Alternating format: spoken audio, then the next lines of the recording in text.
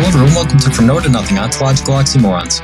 I'm your host, Joel Bouchard, a doctoral student in psychology, and with me today is Kevin Palmieri, the founder, CFO, and co-host of Next Level University, a global top 100 self-improvement podcast. There's a famous saying that humans are creatures of habit. While we all find ourselves utilizing patterns of behavior in some aspects of our lives, many of us would also like to believe that we have a high degree of autonomy and free will over our actions. Keen listeners will know that free will itself is a debatable issue in the field of philosophy. But even with that aside, the neuroscientific and psychological research on habituation raises questions about whether we shape our habits or whether they shape us. All right, Kevin, thanks for being on the show. I appreciate you coming on. What do you want to tell the listeners about yourself?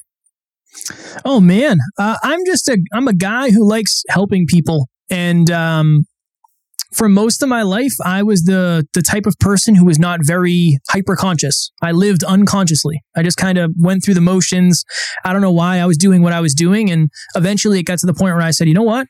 I should live more hyper-consciously to make a more intentional life. I ended up doing that, leaving my job and going full-time into podcasting. And now I get to podcast every day for a living. So I guess that's probably me in a nutshell. That's probably the best way to explain myself. Nice. Yeah, no, that's great.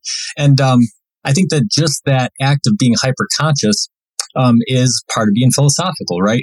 I thought you'd like that, Joel. Yeah, I thought you'd like that. Looking at what you're doing and saying, well, why am I doing what I'm doing? Or what is the meaning behind what I'm doing? And really examining that sort of thing. So yeah. I'm really interested to get into it. We're talking about habits. So what is a habit? To me, a habit is something that you do repeatedly.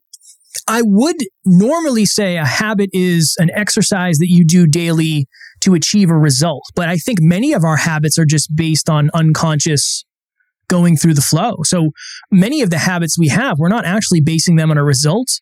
I think we're just basing them on least path of resistance. We're basing them on getting significance. We're basing them on feeling good in the moment. So yeah, it's something that you're repeatedly doing. I think that's probably the best way to describe a habit, because for many of us, if it's unconscious, we don't necessarily have a designation for the result we want. Yeah. There's a lot in there, and we're going to get into a lot of it as we go along. But I think that's a good start. So why do you think people form habits? Ooh, I don't know that people actually realize they're forming habits. I think oftentimes their identity kind of decides for them. So this is the way I like to put it. For a long time, I had the habit of turning down any opportunity to show myself to a crowd. Right? So like if I'm in a crowd and somebody says, hey, any questions, raise your hand. I might have a question every time, but I may never raise my hand a single time. Why? My identity is I'm not the type of person who raises my hand in this room. I'm the type of person who is afraid of embarrassment, so I don't want to get rejected here. So I think for many of us, it comes from an identity level. I am the type of person who does this. B, I am not the type of person who does this. And then I think this is a great question. Something that starts off as temporary eventually gets to the point where it seems like it's forever. It seems like it's permanent. And then that habit just kind of becomes who we believe we are in a weird way. Yeah. No, I think that's a really good way of putting it. Do you think that that's a false dichotomy, this idea of our self-narrative saying I either am or am not the type of person that does something? I think it's just a safety mechanism at the end of the day, really, because, say, I'm sure that probably came from, just me in that example, not wanting to raise my hand. I'm sure that came from pain at some point in my life, pain or perceived pain. So I probably said, you know what, it's not safe for me to do that. Let me identify as the type of person who doesn't do it. I just think that for many of us, we live from a place of our past, and we think that what we're doing in the present is leading to the future, and it is. But one of the reasons many of us are doing what we're doing in the present is because of our past. So I think that's the dichotomy of what we're doing today is not necessarily because of what we did yesterday. It might be because of what we did 15 years ago. We just don't realize it. And that's just like a very interesting thing that I've noticed even about myself. When I got into business, I wasn't not succeeding in business because of something I didn't do yesterday. It was because I didn't uncondition stuff from 10, 15, 20 years ago that are still running me. So I think that's the dichotomy, really. Yeah. And that's right on. I'm working on my PhD in psychology right now. And one of the classes that I'm taking is talking about recent theories in psychological development. And, the history of psychological development has usually been these sort of antagonistic theories. People either looking at, it's either nature in the form of genetics or in the form of stimulus response, or it's nurture in the form of maturation stage theories, those sorts of things that cause human development. And the new theories that have sort of started to take over have integrated the opposites by saying, well, all of these things play a role in some way, but lots of times, your genes play a much smaller role than you think they do. Like, you are limited by your genes, but your genes have incredible plasticity, and so it's really how you interact with your environment. And they're finding out, well, even your self-talk, like in being an individual, you are a source of your own development. So it's not just what your mom did when you were young or what your teacher told you in high school or whatever.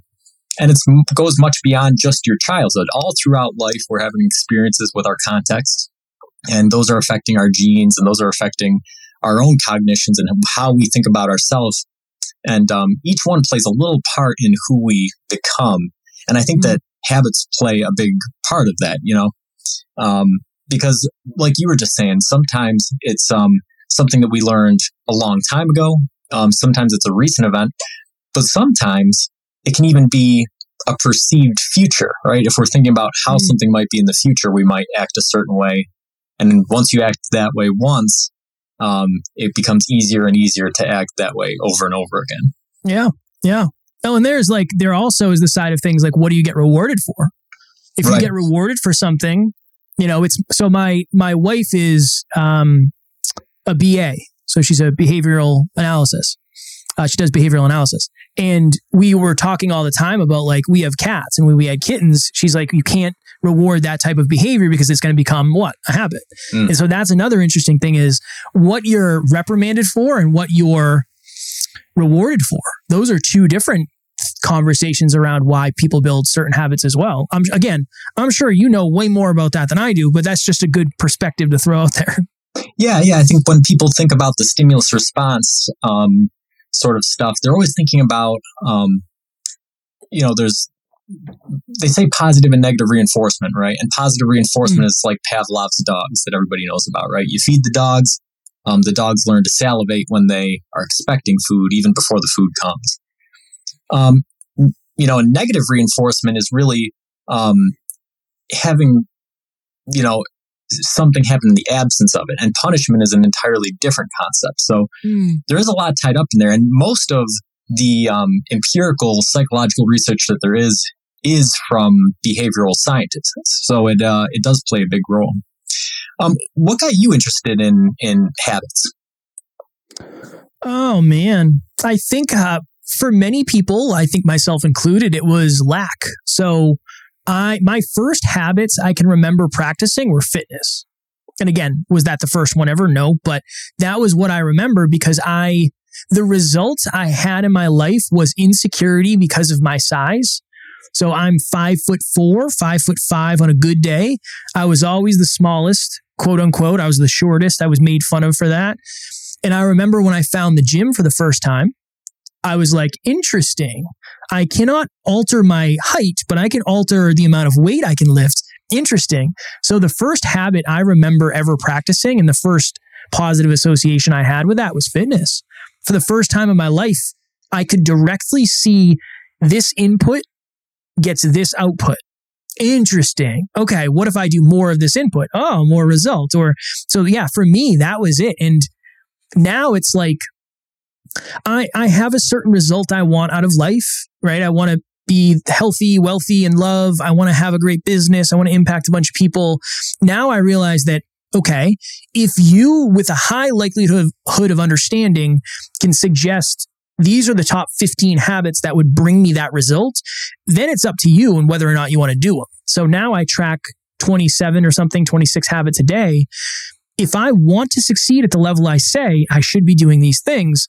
If I don't want what I say, I'm obviously not going to do those things. But I think it just creates a roadmap, and I think that's valuable. Yeah, that's a really great analogy that you had, and it's funny because mine's probably the same. I remember when I was 11, my dad worked out his whole life. So when I was 11, I wanted to work out right away. And it was for a lot of the same reasons as you. All my friends were taller than me. All my friends were bigger than me. So I wanted to get bigger.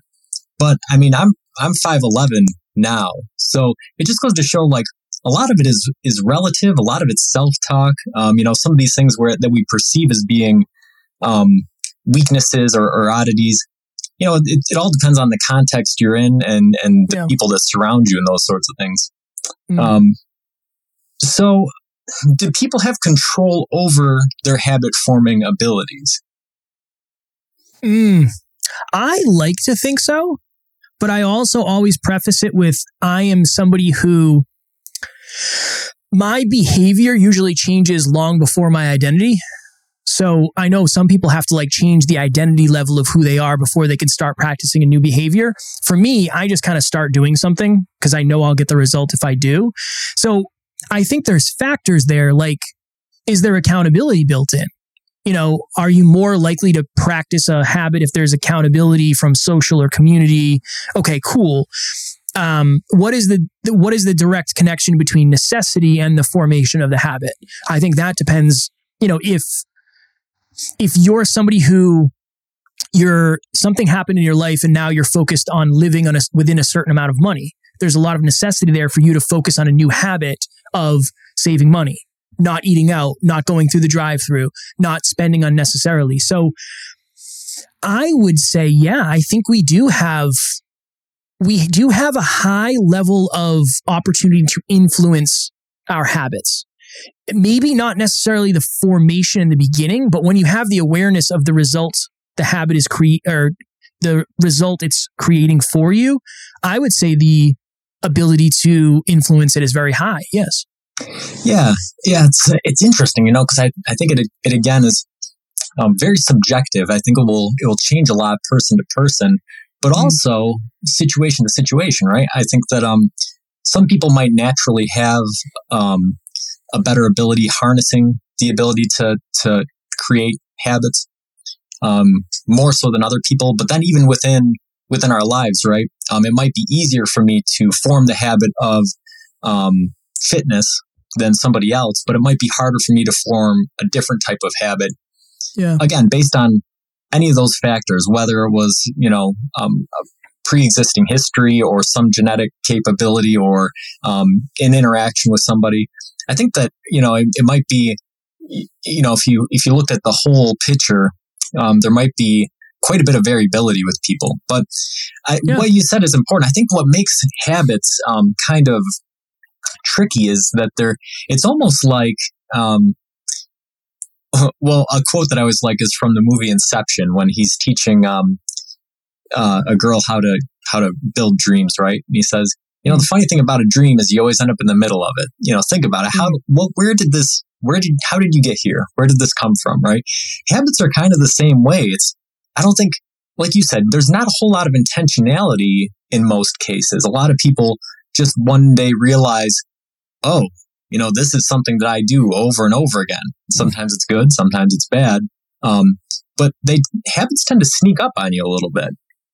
Yeah, I don't think that they start off intentionally. I think they start off kind of just by default. It's almost like, what is the most accessible behavior? I mean, the odds of that becoming a habit are probably pretty high if you think about it, right? I wouldn't argue. I would suggest maybe that somebody who, it's a good analogy, somebody who walks to school is probably have a higher likelihood of walking in the future. Like, I didn't have to walk to school. I used to get a ride. So what does that say about me? I don't know. Maybe does that suggest that I might not want to live in the city because I'm the type of person who drives everywhere and I don't walk? Somebody who is used to walking, they have that habit. They live in the city. I don't know. I just think for many people, it's like the lowest barrier to the entry becomes the habit. I think that's really, really probably part of it. Yeah, and I think that's why this question is sort of hard. Thinking about, do people have control over their habit forming abilities? Because I think the control part in habits, the beginning is very important. It's kind of like rolling a snowball downhill, right? So if the way you're normally made aware of habits is in the middle of them, then that snowball's already rolling halfway down the hill and you're trying to stop it, right? So this ability to control your habit forming ability is difficult. And there's some psychological research behind it. And I've used some of the tips and tricks to help me with some things, and they do work. But the thing is, you have to be very consciously aware of it. The very first time you go to do something, you have to say, okay, this is the reason that I'm doing it. This is what I'm going to do in the future. This is why I'm doing it. You basically have to lay out your rationale to kind of program your brain to say, okay, this is the way I'm going to do it. But if you don't do that the first time and you form a bad habit, or you have a shortcut or something, trying to go back and adjust that behavior is very difficult. Yeah, I think if there's a level of pain, I think pain creates a reminder. Maybe not necessarily just pain, but so I'll be very transparent. I had an addiction to pornography for, I don't know, from 16 to 26, maybe 25, 26. And the only time I ever realized how bad of a habit it was, and it was a habit worth breaking, was when there was pain associated with relationships I had. Then it was like, oh my goodness, the contrast of, wait, the last time I didn't do this was X long ago, but I never felt any sort of necessity or pain. Now I have a ton of pain. Interesting. Is this habit worth keeping based on the amount of pain I'm dealing with right now? Yes or no? No. Okay. So it kind of raised it from unconscious to like hyper-conscious. This needs to change as soon as humanly possible. All my attention goes to putting out this one fire. I don't know if that lands with this, but like that happened to me, and it makes a lot of sense now looking back. Yeah, and again, there's some science behind that. Where it's cognitive dissonance is the jargon word for it. Where you move through your life and you have certain beliefs, certain behaviors, certain things that are just part of your identity, and then inevitably, everybody at some point during their life, in some situation, comes across a piece of information that contradicts your beliefs, or is at odds with your actions, or really confronts you with the reality that something in your identity is lacking in some way. And cognitive dissonance refers to how people make decisions in that situation. And really, there's only one of two options, right? Option number one is to be confronted with it and say, this is not, this is something that I move through life with, but it's actually a maladaptive behavior. So the right thing to do is to take this information that I'm getting and, assess it based, along with the stuff that I already know, and then integrate them and come up with a new solution of how to move forward. The other way of addressing it, and this is the more common way by far, is to look at the new information and rationalize a reason why it's not right, and then continue with your old behaviors. Because that's the power of habits. The power of habits is the ability to look at new information that is correct and be able to rationalize your way out of it being correct. And we see this a lot. A prime example nowadays is political polarization, right? You see people on the left and the right, and there's an endless number of stories going both ways, to the left and to the right, where something's just refuted, just flat out.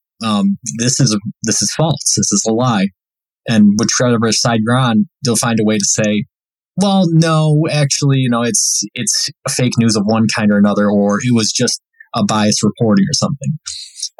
So yeah, this idea of cognitive dissonance, of looking at something, this new information that's staring you in the face, saying that what you've been doing is wrong.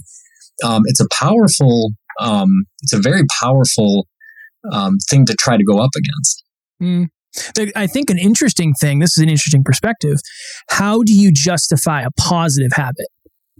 I think if you can get to that level, so The example I use is Mel Robbins has a book called The 5-Second Rule. When you're thinking about doing something, you count backwards from 5. What I started doing, because 5 seconds just wasn't long enough for me, and here's why. It wasn't a long enough amount of time for me to reverse engineer the regret I would feel if I didn't do something. So I'll be in bed, my alarm clock will go off, I count back from 10. 10, 9. I've never not gotten up by 1, but that's because in my mind, I'm literally thinking to myself, you've never missed. You've never missed. You've never missed. Don't miss today. You've never missed.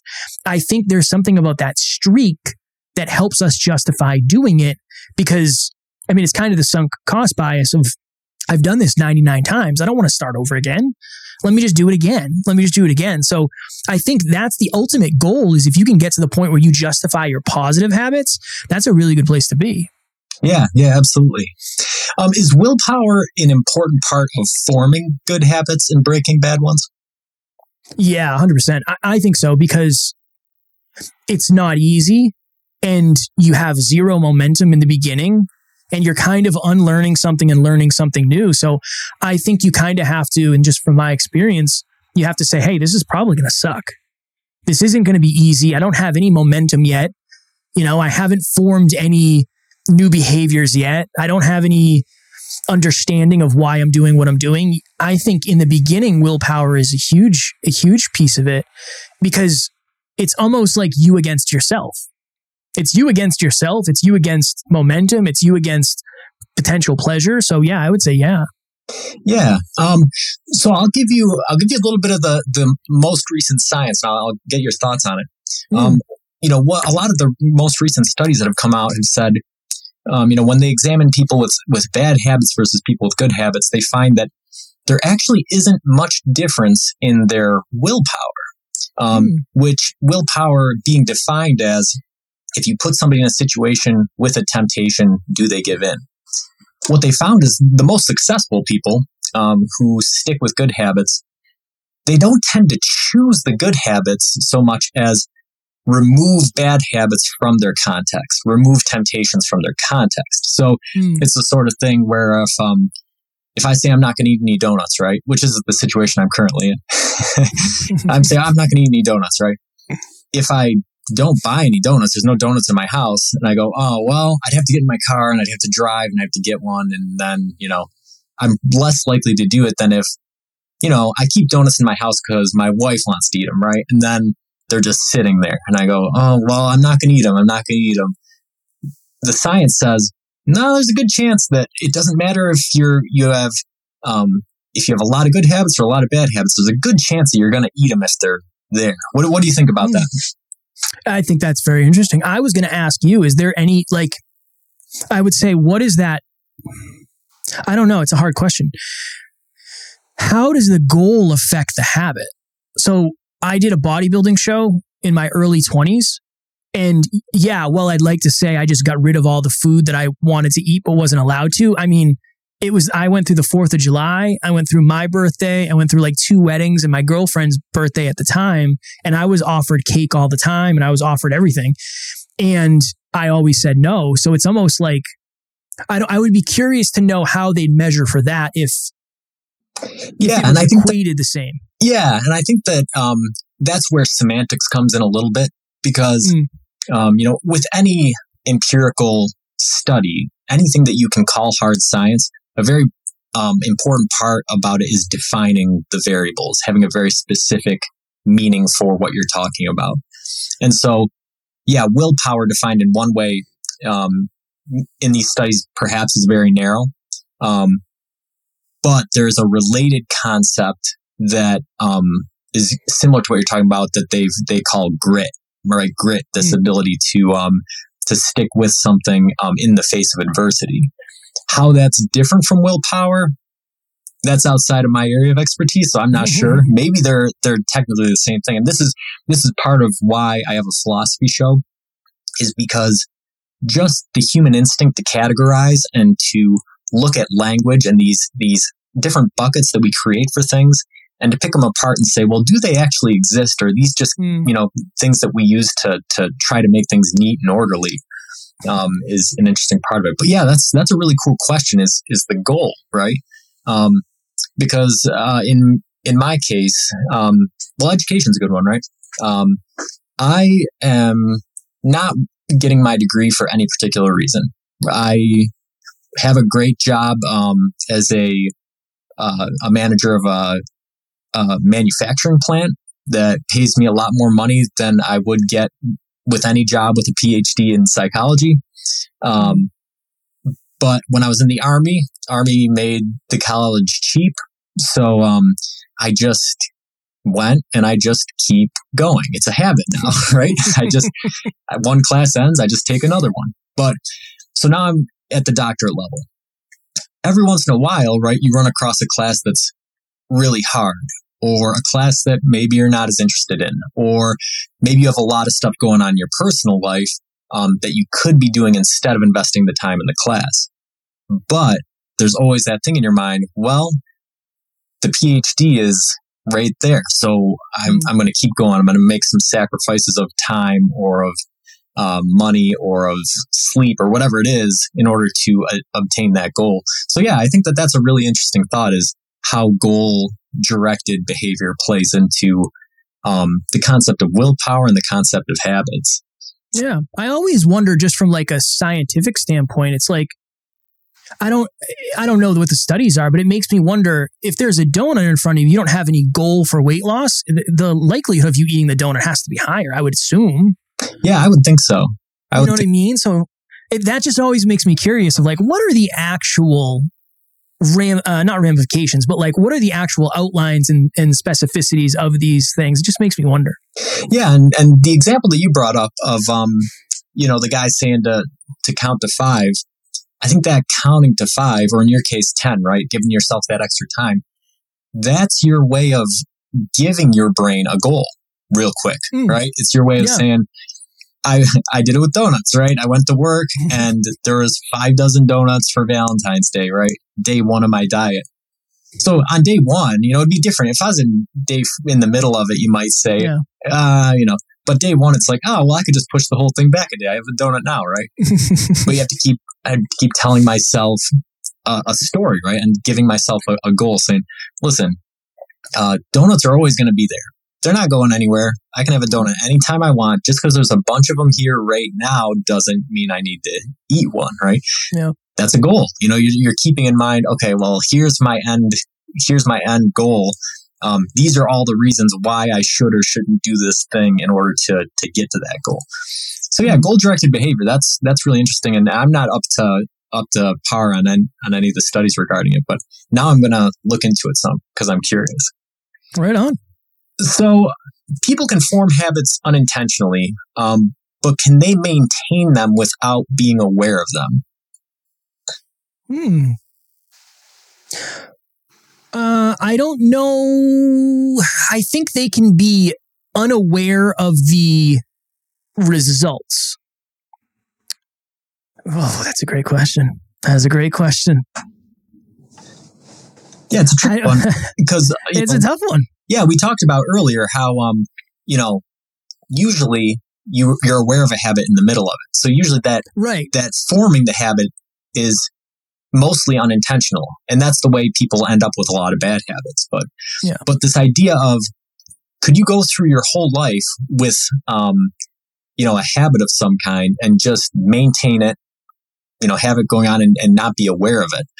To me, it almost seems like at some point in your life, good habit or bad habit, you'd have to become aware of it, but I'm not sure. You'd think.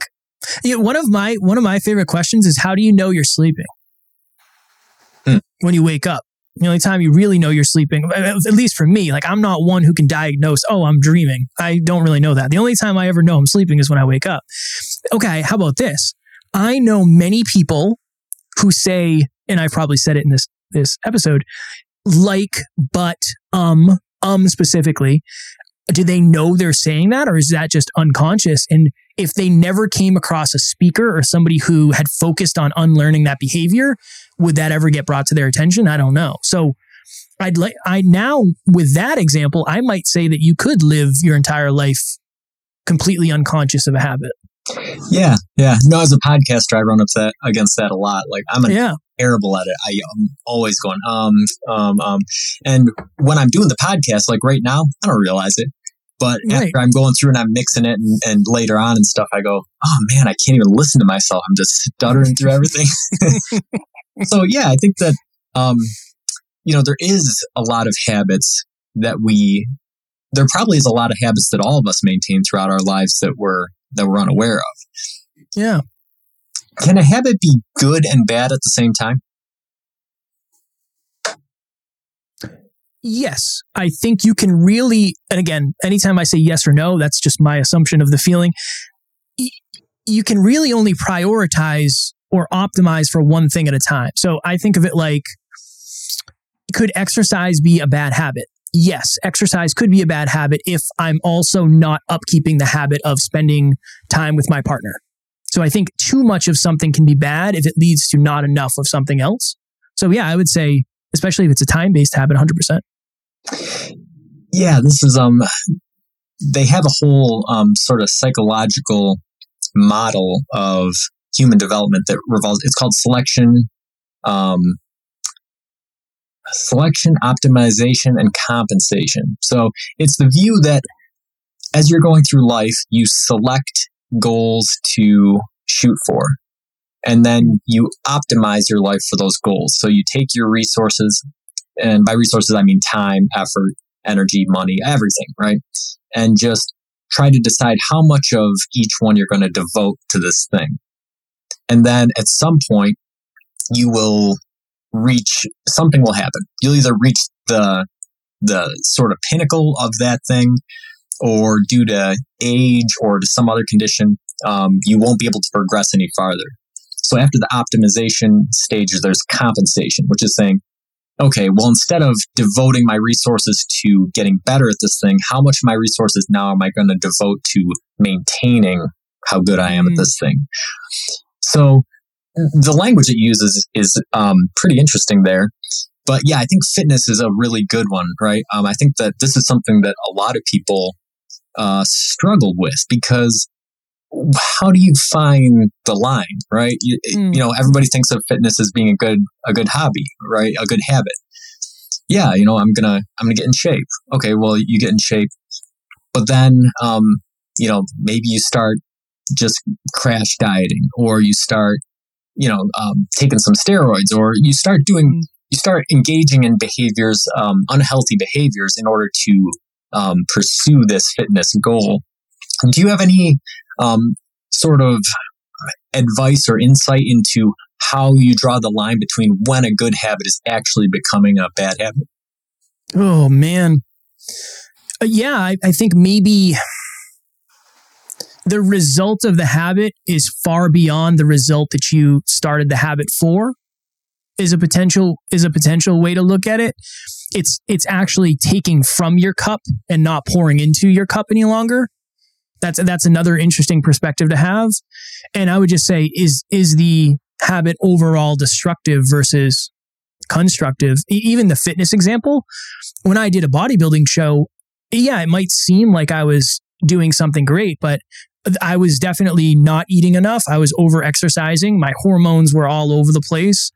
I was not dehydrated because I was drinking a lot of water, but I did some damage to my body for sure. That took me years and years to recover from. I didn't know it because that was the goal I set. So yeah, that's a hard one. Yeah, it's interesting. I'm thinking back to earlier in the conversation that we just had, and I'm wondering if a lot of times when the good habits turn into bad habits is when you lose sight of what your goal might have been. Because I think that, I know it's happened to me, right? It happens to everybody. We're all human. Where we set a goal, or maybe we don't even have a goal. Maybe we just start with a good habit, like fitness, right? And then it's almost like you don't realize it, but you don't think that there can be too much of a good thing. And so you keep going and going. And if you don't have a goal, you don't have a point at which you can say, oh, okay, I'm there. I've arrived. I've achieved what I wanted to achieve. Now I can move from that optimization to the compensation, and then start, working on something else, or looking at something a different way. then you just kind of end up in this endless cycle of trying to master something. And really the idea of mastering something is false. It's elusive, right? We never truly master anything. So you can be in this constant pursuit of fitness, but if you don't have a goal, you don't have an idea of what fitness means to you, you might be stuck endlessly chasing, and it might lead you into some disruptive behaviors. I wonder, and this is theory, I believe you know the term better than I. What's the difference between trying to accomplish something to fill an internal void and trying to accomplish something to create an external result? That's an interesting thing, like based on that question. If you think of somebody who they have something internal where if I look a certain way, I will get love, I'll get significance, I'll get certainty, whatever it may be, versus I'm trying to be the best fitness model on the planet. Like those are just two different intentions that could, I guess, achieve a similar result based on different positive and negatives, potentially. Yeah. No, I think that definitely, again, and then again, that goal-oriented behavior. Now you've really got me on goals. I'm going to have to do a whole episode on goals. But it comes back to sort of your initial motivation for achieving a goal. So even if you could have 10 people with the same goal, but they're all going to have different motivations for it. So like education again, right? I think the majority of people going to school are going to school to get a piece of paper that will get them a job. Whereas that's not at all my motivation, right? I really don't care about the piece of paper so much. Like I just like learning stuff. And so I keep going just to learn more things. But yeah, you might have a lot of, and some people, the big joke in psychology, right, is that everybody takes psychology to try to fix their own problems. So, yeah, and there could be any number. You might be trying to fix your own problems. You might be trying to get a job. You might just enjoy the pursuit of learning. You might be applying it to your philosophy podcast on the side, whatever the case is. Yeah, I think that there's a good chance that your initial motivation might have a large bearing on whether or not your good habit's going to turn into a bad habit. Yeah, that's deep. It's very interesting. What can we tell about habits from looking at modern society? Ooh, man. As much as it pains me, I think we can tell that most people are taking the path of least resistance. Just based on, well, I'll say this. I would put that as, that's part of it.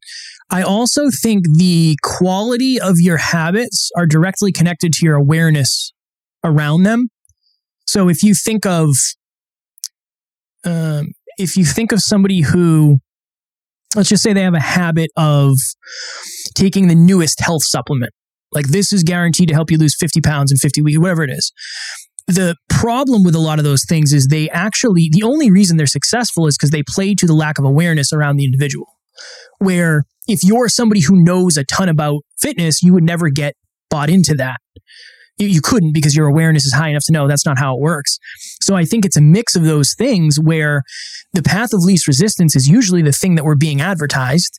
And if you don't have awareness, it seems like the silver bullet. If you do have awareness, it seems like the dumbest thing you've ever seen in your life. And I think that's an interesting dichotomy where I might see something in fitness and say, that's seriously the dumbest thing I've ever seen. Based on my awareness, somebody else might see it and say, wow, that's the thing I've been waiting for my entire life, based on their awareness. So that awareness and the path of least resistance, I think go hand in hand, or not necessarily hand in hand, but they have a relationship, I would say. Yeah.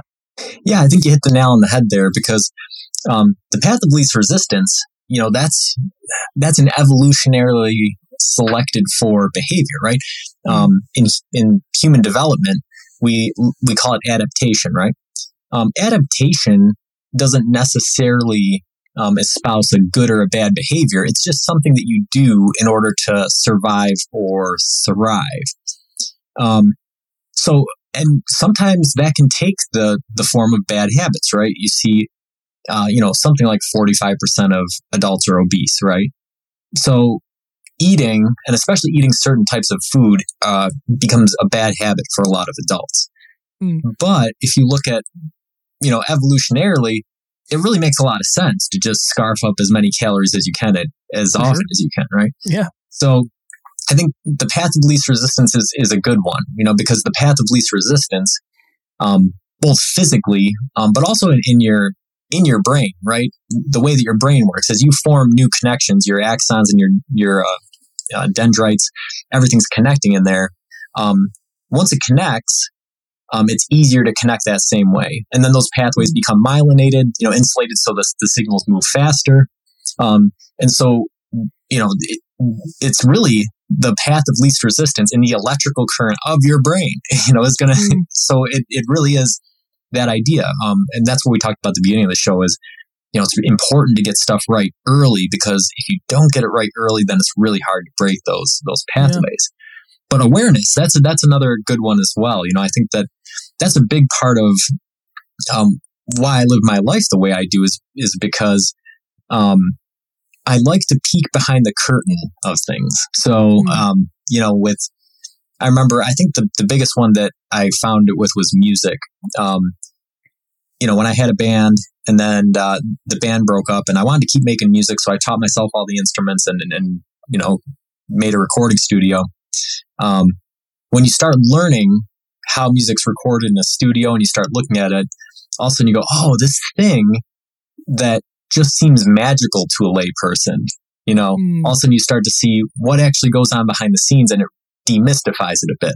Yeah. Same thing with fitness, like you were saying, you look at the supplements and you go, okay, you have people like me on the other side, on the marketing side, right? Marketing is essentially your stimulus response. It's Pavlov's dogs, right? Mm-hmm. Your marketing person just trying to say, what can we put on a billboard or on TV or on this to make somebody salivate, right? To make somebody want this thing, to try to encourage them to think that it does something that it might not. And I think that, so awareness, being able to just, move beyond a lay person. And I don't think it takes much. If you know 10% of a field or 15% of a field, that's probably enough knowledge to not let those things sway you one way or another, really. Yeah, I would say so. It's like I've worked with podcasters who have 50 episodes, and I'm like, you can coach most podcasters, right? Because most podcasters are well under 50 and they haven't got to where you are. Like, it's that level of, you might not know everything I know from 1,200 episodes, but you know enough to help somebody who percentage-wise is closer to your end of the spectrum. So yeah, to your point, there's an awareness that comes with it that I think it's almost like a fundamental awareness. There's like one fundamental awareness that umbrellas into others that it's like, that can't be right, Yeah. No, I think I saw a statistic one time that said 90% of podcasts don't make it to 10 episodes, right? And so you're right. If you've done 50 episodes, you know a lot. You know more than 90% of podcasters at least, right? But I think that's then you end up with then there's this imposter syndrome, right? Like, well, I don't really know anything about this, right? And this goes all the way back to the greatest philosopher, right? Well, I know nothing about anything, right? And I think that is true. The more you learn about things, the easier it is to say, well, actually, I really don't know anything about this. Yeah. And I think that is a sign of maturity, but it can also be a roadblock at sometimes if you're not utilizing the knowledge that you have gained or the behaviors that you have put in place. Yeah. So it's important to make it a habit to do, like, to get outside of your comfort zone and to face that stuff too. Right. Yeah, exactly. Right. That's a big part too.